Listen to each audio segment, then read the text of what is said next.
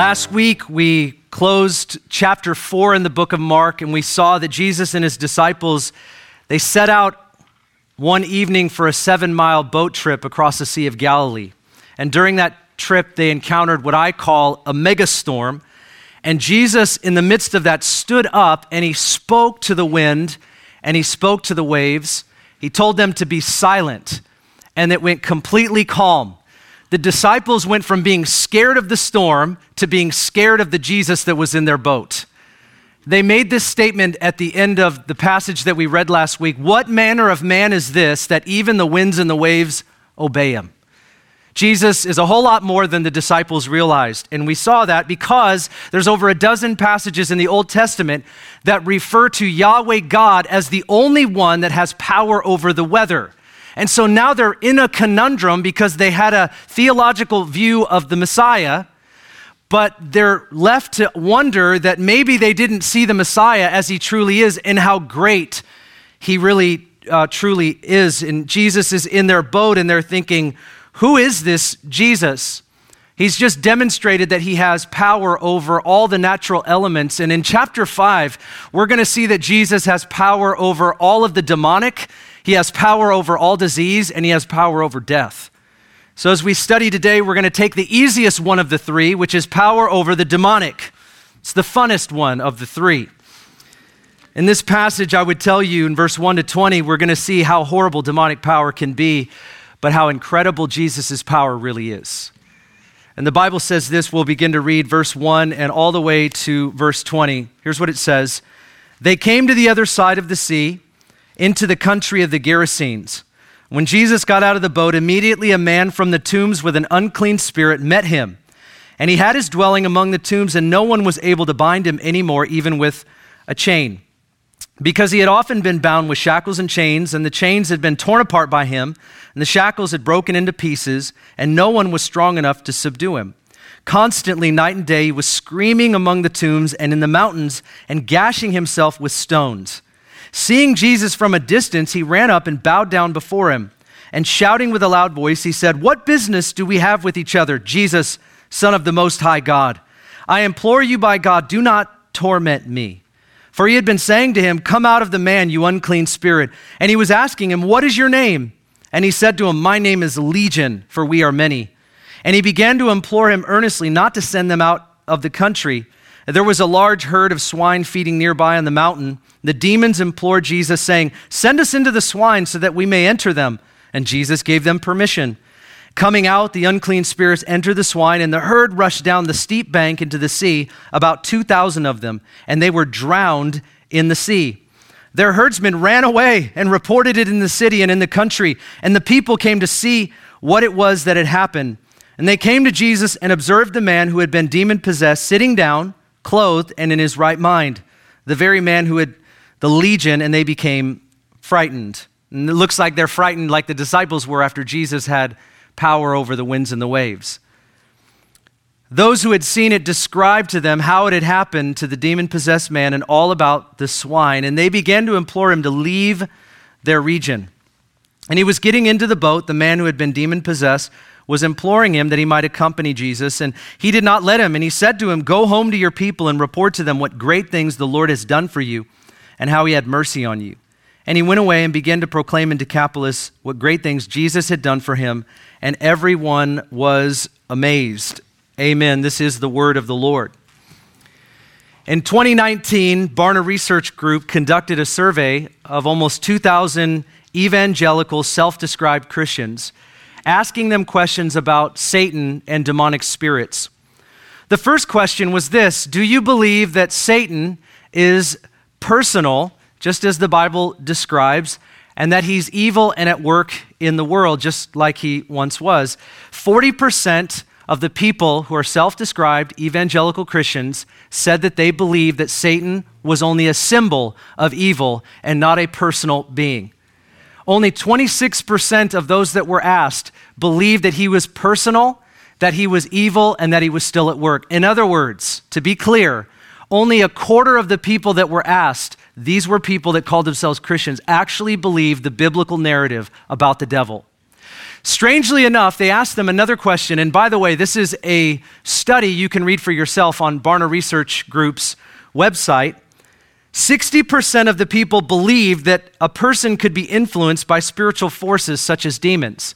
And this is sort of strange because only 26% really believed the biblical narrative about the devil and demons. But then all of a sudden, 60% thought, well, you can be influenced by demonic spirits. And what I conclude from this study is that people are really confused about the devil and demons. It seems to me the more questions you ask, the more confusion you'll get. And I think that's true for us as well. And this serious confusion is something that I've encountered quite a bit. And it takes a lot of time and study and some experience to understand this demonic realm. And by the way, who wants to be an authority on demons? Not I, said the guy. It is not something I want in my bio. Pastor Ben, the foremost authority on demonic spirits. I think not. But during the time of Jesus' ministry, there were many who were tormented by demonic spirits. But this story does not characterize the normal type of torment that these ancient communities experienced. And the same is true for us today. People are influenced by demons. People have various levels of influence. But this story is extreme. This story is bizarre. This story is at the height of what we might call spiritual warfare. And so it is important for us as we read the story to know that this is not the normal experience for an ancient community, and it's not the normal experience for us today. But it did happen, and it still happens. However, this does not represent the fullness of spiritual warfare. There is a level of spiritual warfare that you and I face all the time. And that's what I think my concern would be, is that people read a story like this and they go, I don't relate to that. I don't understand that. I've never seen that. And as a result of it, we can easily write off spiritual warfare altogether. And so we've got to take a step back and realize there is a level of spiritual warfare we all face, and those levels can grow to extremes, which some of us will face as well. C.S. Lewis said this, I've quoted it before, but it's worth repeating. There are two equal and opposite errors into which our race can fall concerning demonic spirits. One is to disbelieve in their existence. The other is to believe and to feel an excessive and unhealthy interest in them. They themselves, demons themselves, are equally pleased by both errors, and they hail a materialist and a magician just the same. And what he's saying, because he uses terms that maybe we don't use, he's talking about there are some people who do not believe that demonic activity happens today. There are people that just write everything of the spiritual realm off. And then there are people that are consumed with thinking everything is a demon. You'd heard the term that there's a demon under every rock. I really don't know where we come up with these weird terms. Like, I've never thought of a demon being under a rock, but it's a weird term. People are like, you think there's a demon under every rock. And it's a way of saying people are too preoccupied with a demonic source for everything that happens. What we're saying today is there are demons in the world. There are principalities and powers. Paul would tell us we wrestle not just against flesh and blood, but principalities and powers. We do know that there's something going on in the spiritual world. There is a spiritual realm, and we need to understand it, not avoid it, not ignore it, not act like it doesn't happen, not write it off. We need to understand it in a real way. And that's why I think when we read passages like this, it can help us if we properly understand the text that we're reading and how it is that we can handle it for today and relate to it. The first point that I want to make from this passage is this: the presence of Jesus confronts the demonic. The presence of Jesus confronts the demonic. I'll read it again to you. Verse 1, they came to the other side of the sea into the country of the Gerasenes. When he got out of the boat, immediately a man from the tombs with an unclean spirit met him, and he had his dwelling among the tombs. No one was able to bind him anymore. Everybody say anymore. That little detail is not in Luke and it's not in Matthew, but it is in Mark. When Mark brings up a detail, it matters. That little word there will be important for our study today. No one was able to bind him anymore, even with a chain, because he had often been bound with shackles and chains, and the chains had been torn apart by him and the shackles broken in pieces. No one was strong enough to subdue him. Constantly, night and day, he was screaming among the tombs and in the mountains and gashing himself with stones. Seeing Jesus from a distance, he ran up, bowed down before him, shouting with a loud voice. He said, "What business do we have with each other, Jesus, Son of the Most High God? I implore you by God, do not torment me." The demons who have been tormenting a man for many years are now asking Jesus not to torment them. I find that interesting. Here we have Jesus and his disciples. They get out into this region called the Gerasenes. Now there is a city called Gerasa, but they're really far from it at this point. This is a region of the Decapolis, okay, that makes up about 10 cities. It's a large region like the region of Galilee. And this is occupied by mostly Gentiles. That's why you see the herders of pigs. You would not find this in a region that's mostly Jews. And so Jesus and his disciples, they get out of the boat and they encounter this highly demonized man. And the first thing I want us to be aware of is the demons were absolutely aware of the presence of Jesus. Verse 6 says that the man saw Jesus from a distance, perhaps while they were still in the boat. And then verse 1 tells us that the man ran down the bank, and as soon as he saw Jesus and his disciples, he fell to the ground on his knees right in front of him. Now, I don't know how to paint the picture, but Jesus is standing there secure, confident, immovable, and the man runs down and falls right in front of Jesus. Jesus is at total peace. It's an amazing thing that you see, and nobody had ever experienced anything like it. But what we can tell from the passage is that demons knew who Jesus was, and the demons knew they were under judgment. Other passages actually show us that they were aware of the judgment that was coming to them. Now, they were a little bit confused by Jesus' timing because they didn't think that judgment was coming now. And so they're confused. They're saying, "Don't torment us." And they're not negotiating with his power like they can sort of usurp him, but they're negotiating in what he does to manage this situation. Put us into the swine or permit us to go here. They're kind of trying to present a little bit of a negotiation with Jesus, but they're very aware that there is something more to this man than just a human person. Not everyone can see what even the demons can see, and I think that's an important point. When Jesus showed up, the demons could recognize right away who he was. They didn't need anybody else to explain it to them. They saw him from a far way off, and when they came in this man, they fell at his feet, and they expressed, "Son of the Most High God." They addressed who he really was. They could discern things in the spiritual realm. When the presence of God shows up, demons may manifest. Why am I bringing this up? Because my experience is actually this as well, is that when we pray sometimes as a church, or maybe if you're at our Ignite gathering, we pray for the presence of God to show up. We pray for the glory of the Lord to show up. And let me explain that, because every now and again, I'll have somebody walk up to me and say, "Hey, Ben, we shouldn't pray for the presence of God to show up because the presence of God is already here. He lives in you." And I go, "Thank you very much for saying that." We knew that theologically the Holy Spirit lives in all of us. We understood that. We're not praying that he would come like we have some come and go theology, like, hey, when I'm disciplining my kids, the Lord's not with me. And then when I'm doing well, he's with me. And like the Holy Spirit comes and goes. We don't believe that. But what we do believe, and what I think we see from Scripture, is the presence, the manifest presence of God comes in power sometimes. And I've been in meetings where when we begin to pray, all of a sudden what I can explain is the glory of the Old Testament would say the Shekinah. The glory of the Lord shows up and you begin to feel it. I mean, God forbid we use the word feel in church today. You begin to feel something. And I can remember being in a meeting one time and nobody could get to the ground fast enough because the presence of God was so strong. Nobody had to say, "Hey, we should go on our knees and start to pray right now." Everybody was already going that way. In fact, you couldn't get low enough because the glory of God was so strong in the room. We just were in the presence of a holy God.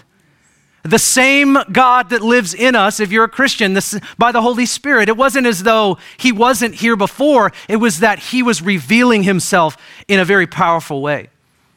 I've had these scenarios happen where I've been in meetings. I think I told you this story. I won't go into it today, but the first time I ever saw a manifestation of a demonic spirit was actually in a church service that I was preaching at. I mean, it was very clear manifestation. I've seen other things, but I can't go into it today. Some of you are like, "Please do, validate my existence. I swear I'm weird, help me." No, Some of you have never encountered demonic manifestations, and good on you. I pray that your life is free from that for the rest of your life. But for the rest of us, I never asked for it, but it just started happening when I came to Christ after a while, and I remember a gal started manifesting and fell on the ground and started kind of curling up into a fetal position, kind of rolling around. It was wild. I mean, it was just wild, and the prayer team didn't know what to do. I didn't know what to really do, and the Lord led us, and that was like the first of many. And so whether it was in church or when I was working with Seattle Union Gospel Mission and we were walking the streets of Capitol Hill, I came into a lot of scenarios and situations that were wild, and people would start screaming. I had a guy spit at me one time, and he started screaming and lunging at me like he was going to knock me down. And all we did was we just read the Bible in the name of Jesus Christ. We were like, and he didn't stop. And we were like, this doesn't work. This doesn't.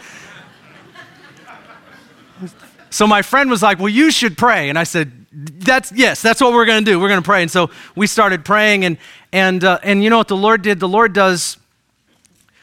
Lord shows you it's not a wrestle against flesh and blood, that this is a person, and we need to love each other and pray that whatever is animating that he pulls the plug.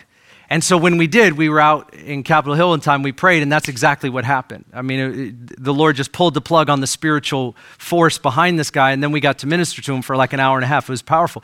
What I've learned, though, is that when the power of the Holy Spirit shows up, if there is a lying, foul spirit, sometimes it will manifest itself. You remember the story that we've already read about? It is nothing like this one. You probably forgot about it, okay? So Jesus is teaching in the synagogue, and as he starts to teach, a manifestation of a demon comes out of a guy that was sitting there the whole time. There was a guy sitting there the whole time. Nobody knew this man had any kind of demonic influence, and Jesus started to teach, and all of a sudden something came out of him, and Jesus just dealt with it quickly, and then he probably just went on teaching. Don't you love that about Jesus? It was just another day in the kingdom. That's why the Bible says he spoke or taught with authority.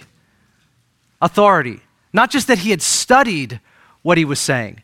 It's that he really knew what he was saying. There was an authority. His words were freighted with heaven. When he spoke, there was a power that demons were not interested in. Demons would flee from. Friends, I want to tell you, demons are aware of the presence of Jesus, and wherever they might be, lurking in or around people's lives, when the power of God shows up, at times they will manifest. The second part of this is the demons tormented this man for many years. The passage describes what being demonized looked like. It says he lived among the tombs. Now the tombs were the places right where the cemeteries were, and these were these caverns or caves carved into the rock. It's where you would take a dead body after they wrapped it up. Jews had different protocols than Gentiles, but they would take a dead body, a corpse, and they would place it in the tomb. And when it had eroded into bones, they would take those bones and bury them in the cemetery. So this man living in the tombs means that he's living around corpses. He's living around the dead. Now, the disciples were Jewish, so there's no way they wanted to be around anything dead because it makes them unclean. And my opinion is that disciples never got out of the boat anyways. I don't think that they stepped on the shore not once. Now, I can't prove that, but it is my opinion.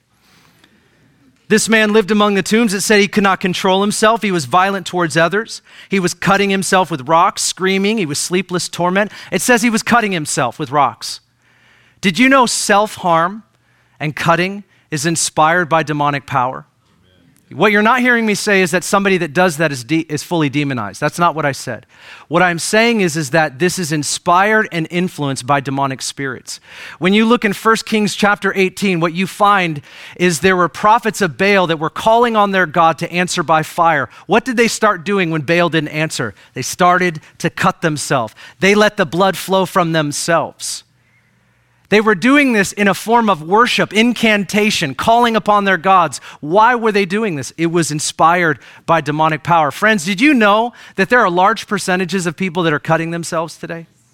And do you know why they're doing it? It's not because they woke up saying, I want to do this. It's because there is something that is telling them to harm themselves, to hate themselves. This is what is happening in our generation. So to think that demonic activity is not happening today means that we have our head in the sand.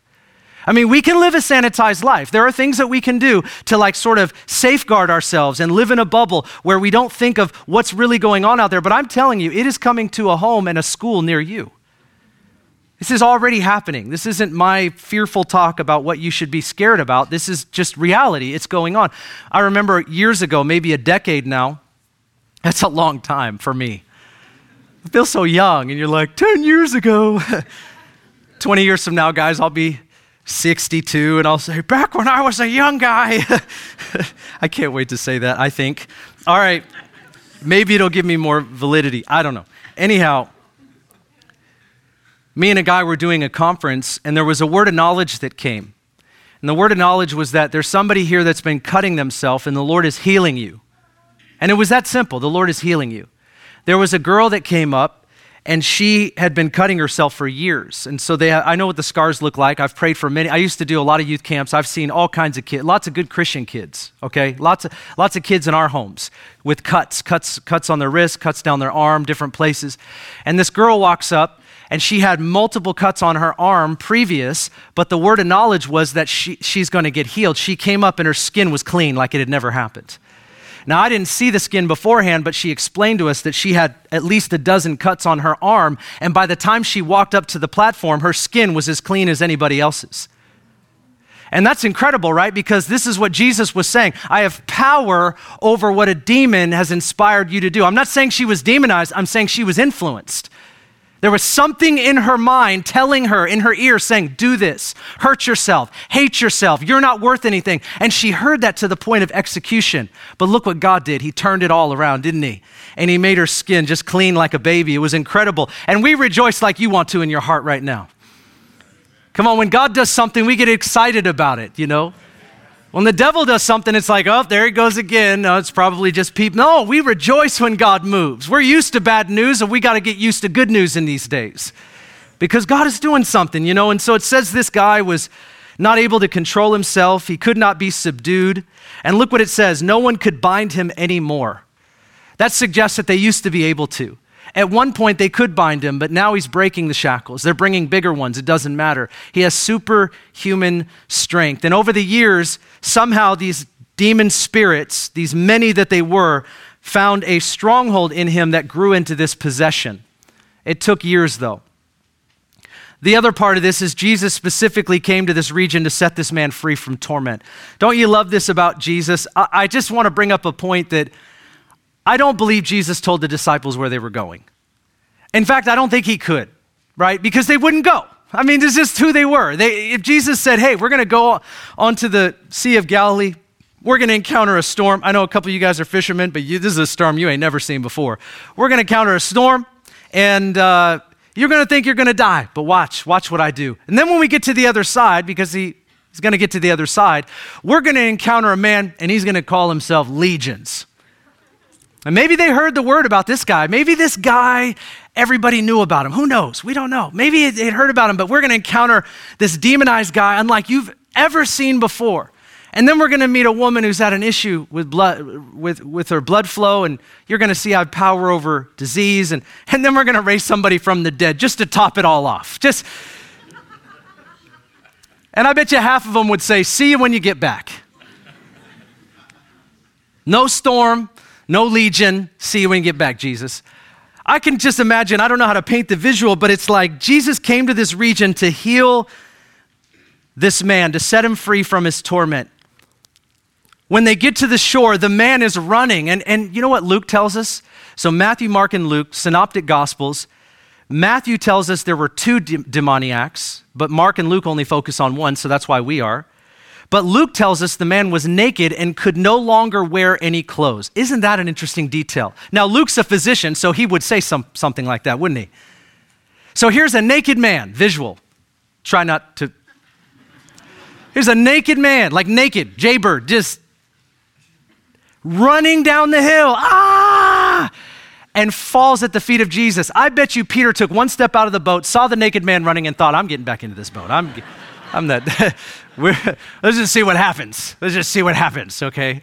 I mean, I don't even know how you explain this one to your kids, you see. The disciples were thinking, Jesus, why Why don't we just stay on the other side? It's more safe and comfortable over there. And I would say to you that one of the greatest problems that the church of today has, and I don't just mean us, I mean like sometimes the problems that we face today is that we desire comfort over mission. It's what we want, convenience over cost, and I think the disciples were in that place, and Jesus didn't often tell them where they were going because he was trying to show them what he had power over because he's going to give the mission to them. See, friends, we've reduced sometimes Christianity down to intellectualism, what you know. I'll tell you what though, you can know a lot about demons and never be able to cast one out of a person when you have a situation in front of you.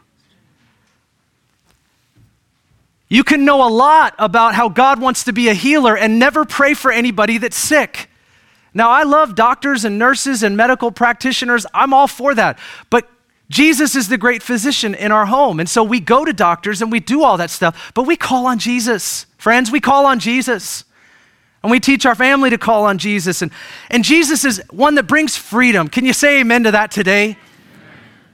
I'm not against medication and I'm not against all that. We're not that kind of a church. We understand that there are natural elements and there are spiritual elements, but I believe we're at a place in America where we have discarded the spiritual. I really see it. I mean, one of the reasons I would say, or one of the evidences of that is I traveled for 10 years and I went to 200 churches and I preached. And I felt like a lot of what they wanted me to do is to do the stuff that they didn't do. Talk about the stuff we don't normally talk about and do the stuff that we don't normally do. Prophesy, pray for the sick, see people baptized in the Holy Spirit. And I'm thinking, why don't we all do this? This should be an everyday thing in the kingdom of God.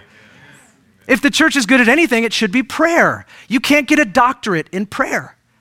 You can't get a PhD in prayer. You can't get a master's degree in deliverance. You understand?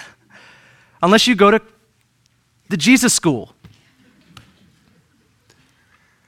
And so Jesus is trying to help his disciples say, this is ministry. I want you to do this. I won't tell you where we're going because you won't go. But I'll bring you into the situation so that you can see something that you need to see. And it will change you and you'll never be the same again. Jesus is now exercising his power over all the work of the enemy in this man. He specifically came to bring freedom. But I think the disciples were constantly in the conundrum of like, Jesus, I want to help people with a few personal dilemmas, but not a few personal demons. And maybe it is that you haven't dealt with this before, but I would tell you like the more out there you get or the more involved you are with our community or the more, our city is sick, guys. Our country is sick. The hour that we're living in, it's sick. And I've said this before and I'll say it again. And if you have ears to hear me and if you trust me at all, hear what I'm saying right now. I believe this prophetically. I do. I think the church that is going to be relevant in the days ahead are not churches that are eloquent with speech. They're not churches that have the lights, the camera, and the action and a great online platform. It is the churches that actually know how to help people get free. You can't just say that it comes from Jesus. It does, but how are we helping people get free from the bondage that people are facing so they can come out of the shadows and walk in the light? The Bible says that he cleanses us from all unrighteousness. Now, the church hasn't fully experienced that yet, but we can and we will. He brings freedom, not just to the most demonized, but to anybody that is under the influence of the flesh, the world, and the devil. We've got to believe in a God who sets people free again, and because that's what he does. And so when I read passages like this, I don't distance myself from what he did because I don't relate to this man. What I do is I go, well, if there be any influence whatsoever in us or in me, Lord, set us free in the name of Jesus. The power of Jesus casts out the demonic as well. Look at verse 8. For he had been saying to him, come out of the man, you unclean spirit. And he was asking him, what is your name? And can I park right there? I've got to clear up a Pentecostal faux pas here. I was in deliverance ministry for 3 years. We prayed for like 800 to 1,000 people. We prayed for a lot of people. And I saw a lot of things that I don't want to describe. We have kids in here. But I don't appreciate when people feel like they have to name the Spirit all the time. There's a lot of these ridiculous things that we do in deliverance ministry that are not necessary. I pray general prayers and watch freedom happen. You know, sometimes when I pray, it's like trying to name every medical condition. I mean, we've got a few doctors in the room. I see you. I'm smiling at you. I mean, the last thing I'm going to do is try to name somebody's medical condition. And if I name the medical condition, then God will heal it. It's like, what's your name? You know, Jesus did not ask the name of the demon because he needed it in order to have authority over it. We don't understand things in the spiritual world. I mean, that's not on anybody's bio. He didn't ask that because he needed to have that power over him, because if he could name him, then he had power. No, friends, listen, I've been around a lot of people, and when they pray, it's like we have to ask the person the name of the demon, and then we can take authority. No, half the time we're wrong. No, it's not true. Just pray, if there is any evil, lying, or foul spirit here, in the name of Jesus, we command you to leave. It's the authority that you walk in. It's not your technique. And we just got to kick that stuff out of the church. It doesn't work. I remember one time we prayed for a guy, and he was seriously under some kind of pain. And we just laid hands on him, and I was like, Lord, whatever's wrong here, make it right. And he did. And I was like, wow, that's a great technique. I call it the general technique. It's the umbrella technique. And so, if you know the thing, great. But can I tell you, there are a lot of really bad practices in the Pentecostal church. And when I see anybody do them, I will kindly, politely say, please don't do that. It doesn't matter if you did. It's the authority that you walk in. And that's behind closed doors, and that's before people. It's the authority that you walk in. All right, I was here. My name is Legion, for we are many. And he began to implore him earnestly not to send them out into the country. Now there was a large herd of pigs feeding nearby on the mountain. The demons implored him, saying, send us into the swine so that we may enter nearby on the mountain. Or send us... The demons implored him, saying, send us into the swine so that we may enter them. Jesus gave them permission. And coming out, the unclean spirits entered the swine, and the herd rushed down the steep bank into the sea, 2,000 of them, and they were drowned into the sea. The first part of this is, I believe the man was engaging Jesus for deliverance from the demonic. I don't know if you see that here, but in verse 6 it says that the man, or the demons in the man, it doesn't actually tell you, saw Jesus from a long way off. In verse 1 it says they fell down. Listen to this. They fell down. The man fell down. The demons were in the man, fell down. It says they bowed down before him. That word, bowed down, it's translated 32 times in the New Testament as worship. Only a handful of times is it ever bowed down. The word worship literally means to bow down. It means to bow down before someone in reverence and honor and awe. That's what it means. The demons were not worshiping Jesus. The man was. I believe this. This word demon possession is not a good word. It's a real estate term. Possession speaks of property. I'm going to make a comment here. I may have to clean it up. I won't have time today. Awesome. I don't think the word possession is the right word. Demonization is the better word. John Wimber used to teach this. Many others have taught this. This is not my teaching. Demonization, which speaks of levels of influence. Demons can influence people at various levels, okay? So it starts here. This is a low level, and what the Bible says possession, it's not the right word. So it's demonization. And what we find in this passage is that the devil does not own anybody.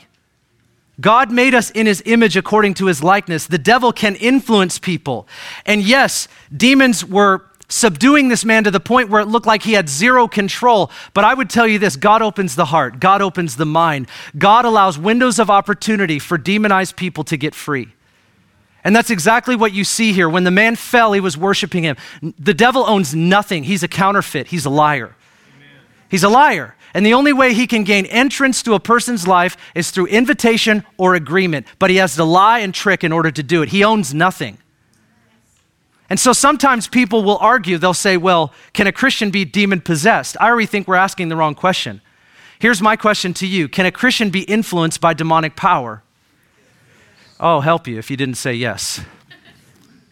So we're always arguing over these theological points, which I think sometimes are irrelevant unless you're dealing with churches that have horrible teaching on spiritual warfare. In that regard, I understand why we'd ask the question. But yes, demons can influence people. My question is, why are we arguing over in and on and upon and around? I don't want any influence of a demon for anybody. Amen. And so we've got to stop just putting it into theological terms. When you begin to meet people, when you come in contact with them and you realize that there is influence in people's lives, we don't care whether it's little or it's a lot. We want to cast it out in the name of Jesus. He brings freedom. I believe God was opening this man's heart, opening up his mind, that he would have an opportunity, because Jesus didn't see him as a demon. Jesus saw him as a man. And the reality is this region has discarded this man, and all they see is legion. But Jesus came for the man. When the man was on his knees before Jesus, Jesus was speaking to the demon to cast them out, but he was speaking to the man to raise him up. He sees the man. Now here's my question. Do we demonize people in our world today? Yes. Where's that influence coming from? I think we need to move away from some of these irrelevant questions and conversations and move towards being a people of freedom that bring the liberating reality of the risen Christ into the lives of people that need it the most. The demons could not resist the power of Jesus. When they were asked their name, they said legion, which is a Roman military term for a cohort of 4,000 to 6,000 soldiers under the rank of a commanding officer. I don't know exactly how all the power of the enemy works, but Ephesians 6:10 through 14:15 tells us we wrestle not against flesh and blood, but principalities and powers. Principalities, princes over regions. There's a rank, so to speak. There's an organization that they've had thousands of years to get better at. Principalities, I don't even know what they are, but they're ranking demons, as it were. And then it says principalities and powers. There are rulers in the world, forces that the enemy uses. If you look at every continent of the world, you will see a certain kind of power that is demonically inspired. And I believe there's at least 5 to 7 of them. Racism is one of them. Sexual immorality is one of them. In every continent, in every nation, you will see these sins. These sins are not just of people, not just of evil hearts. They may be executed by the evil of our hearts, but they are inspired of demonic origin. Absolutely. The devil wants people to hate each other. The devil wants people to kill each other. Demonic spirits are stirring a warfare among human beings so that we wouldn't know God and make him known. There's an agenda. So these demonic spirits are overpowering this guy, and they're imploring Jesus to send them into the pigs. They know their judgment is coming. They negotiate. Jesus, send us into the pigs. And it says Jesus permitted them to do so. Now you want to know why the pigs? We're thinking about the piggies, aren't we? I don't know that I can give you the answer, but my answer to you, and this is the BIV, this is Ben's International Version, is that's another way of saying this is what I think. I think that these demons had a stronghold in this region for a long time through this man. This is just the person they found to establish that stronghold in the region. And now that Jesus was there and he was going to cast them out, they were like, we want to stay in the area. So they see the pigs, and clearly, I don't know that I have a theology on demons living in animals, but there it is. So they say, send us into the swine. It says Jesus permitted them. Well, demons are dumb with a capital D. And Jesus is smart with a capital S. They thought that we could stay in this region if you just cast us into the pigs. Jesus knew the minute you go into the pigs, you're going to go berserk and drown the pigs. And that's exactly what they did. Jesus knew that was going to happen. They didn't know it was going to happen. And this is my opinion on that. But I also think that it's a judgment of the region. And you see that. Why would I say that? Because look at how they respond to him. The testimony of Jesus gives hope to the demonized. Look at this. The herdsmen ran away, reported it in the city and the country. The people came to see what had happened. They came to Jesus, observed the man who had been demon-possessed, sitting there, clothed and in his right mind, the man who had the legion, and they became frightened. They became frightened. Those who had seen it described it to them. How do you describe this to anybody that wasn't there? How do you describe this story to anybody? They tried to describe it to the other people about the demon-possessed man and all about the swine, and this is their response. Please leave our region. Please leave our region. This is a judgment against these people. This story about the swine would never go away from the area of the Decapolis. I mean, if anything like that ever happened in Federal Way, we'd be talking about it to I don't know how we'd talk about it to our kids, but we would be talking about something like this forever. This is how, there was no newspaper, emails, there was no social media, there were stories. They would be telling about the power of Jesus over the demonic spirits for as long as they were alive. This was a judgment over this region, I believe, and these people said, Jesus, leave our region. You know, what if that's what happens in our world too? That we have a great liberator who comes to set us free. He can do anything, he can do everything, and yet here's what we say, please leave our region. I want the forgiveness for when I sin and heaven when I die, but I don't know that I'm really that interested in getting as free as I need to be. We need to welcome all of what Jesus does into our life. We need to welcome all of who Jesus is into our church. All of who He is the deliverer. He brings freedom. He's the healer. He heals broken bodies. He's the savior. He forgives sin. But He's the only one that can do all of it. And so we want all of the ministry of Jesus. And you see this reflection. We want Him to leave. We want Him to go. And the man responds to Jesus. He tries to get into his boat. He's trying to get into the boat. Says Jesus says, stop. I want you to go preach throughout the Decapolis region. And I want you to tell him all the good things that God has done for you. And you know what the man does? He does exactly what Jesus tells him to do. He's perhaps the greatest evangelism this Gentile region has ever seen. What is anybody going to say to him? My name used to be Legion, and now he's Frank or Bob or whatever. But that's a great start to a sermon. If you used to ask me my name uncontrollably, I used to say it was Legion. That's how he starts his sermon. And this would have brought hope to everybody. You know the saddest part, though? The saddest part to me is that the people that saw the kind of freedom that Jesus can bring and should have ran to go get every mother, brother, cousin, sister, aunt, uncle for freedom, they should have ran to bring them to Jesus. They said, please leave. They were more interested in whether it was their financial loss or they were frightened because they were convicted of their sin, whatever it was. They were more concerned about themselves than they were about the freedom of their friends and family. I think this still happens. What we know is that demons dehumanize, Jesus restores dignity. Demons bring terrible bondage, but Jesus brings incredible freedom. Demons work through lies, Jesus establishes and exposes the truth. And demons hate God's creation, but Jesus loves us so much that He gave Himself for us. This phrase that came to my mind as I close was this, is that sometimes you'll hear people, or I've heard it say this before, I don't think that I've ever said it. I don't want to say I haven't, but I don't think I have, is that we see how far gone a person is and we say, well, that person's a lost cause. But don't you love that when Jesus looks at people, He doesn't think like that at all, because He literally came to start a cause for the lost. So He doesn't say what we sometimes say, and He doesn't see what we often see. And friends, He does not do what we're limited to. He doesn't. He brings freedom for the captives. So maybe we don't know Legion, and maybe we've never seen that before, but if there is any demonic lies, if there's any bondage, if there's any secret sin, willful, unrepentant secrets in the shadows, I want to tell you, God wants to bring us out into the glorious light that nothing would have a hold on us except the Holy Spirit of God. And our position is this: we're not going to let that happen. And so here's how I want to close. Would you stand and we'll pray? And I want you to pray, even if this isn't for you. You might say, well, Ben, I don't think I'm dealing with anything, but if there is something bigger than you in your life right now, if there's a bondage that you have that you've been struggling with, there's no shame today. I just want to tell you that Jesus speaks freedom over your life. Jesus comes to bring, do you believe that today? He comes to bring freedom. I'm thankful to be a part of a church that believes this and sees it happen all the time.